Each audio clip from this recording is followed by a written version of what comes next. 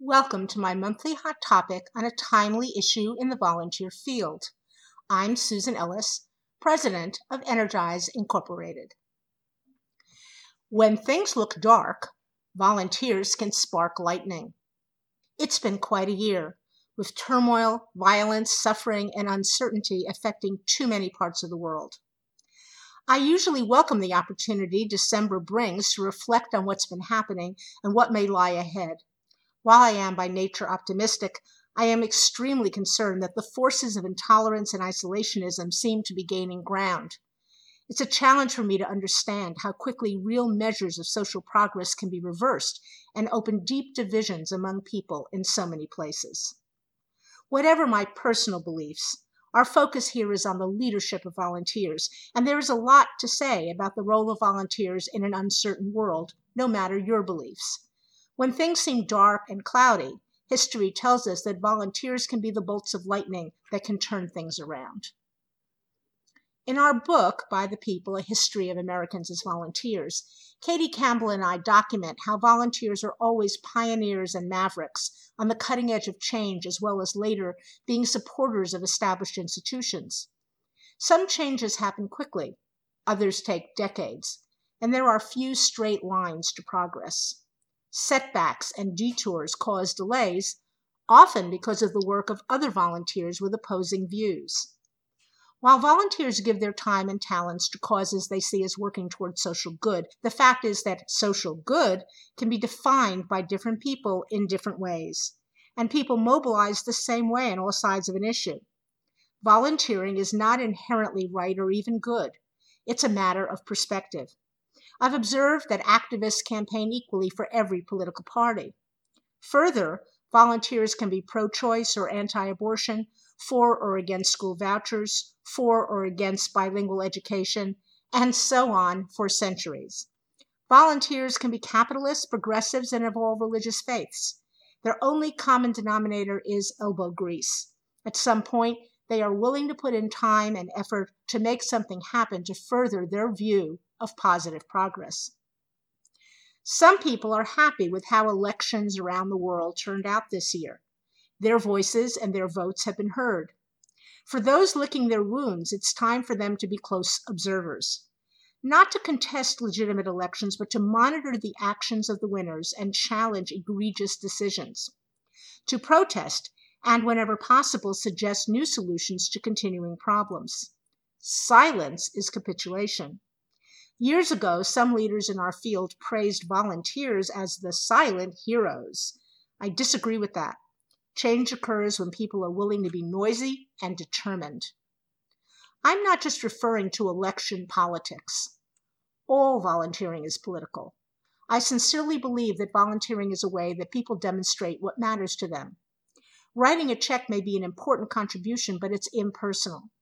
Rolling up your sleeves and showing up in person, even if it's by spending hours online for a cause, is a way of fighting for your vision of a better world.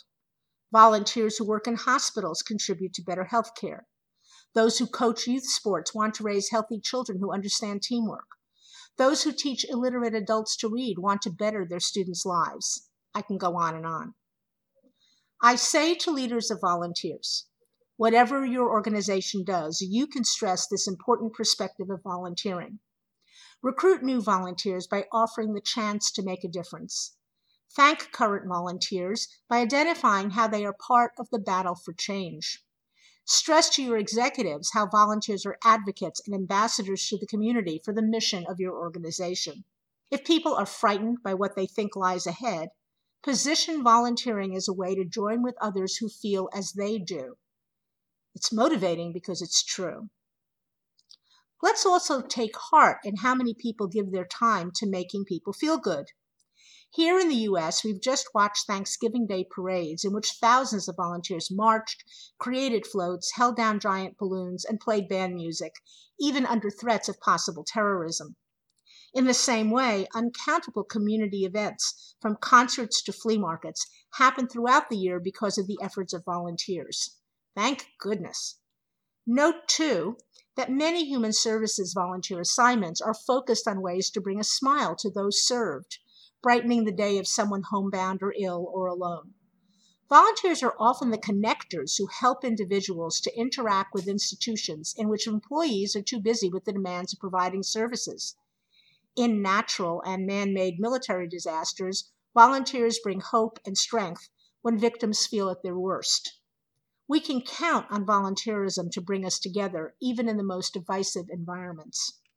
Because I, as most of the writers and trainers in volunteer management do, spend much of my time discussing how to create skilled and effective roles for volunteers, it's easy to assume this means that being friendly is somehow an old-fashioned way to ask someone to give time. Not at all.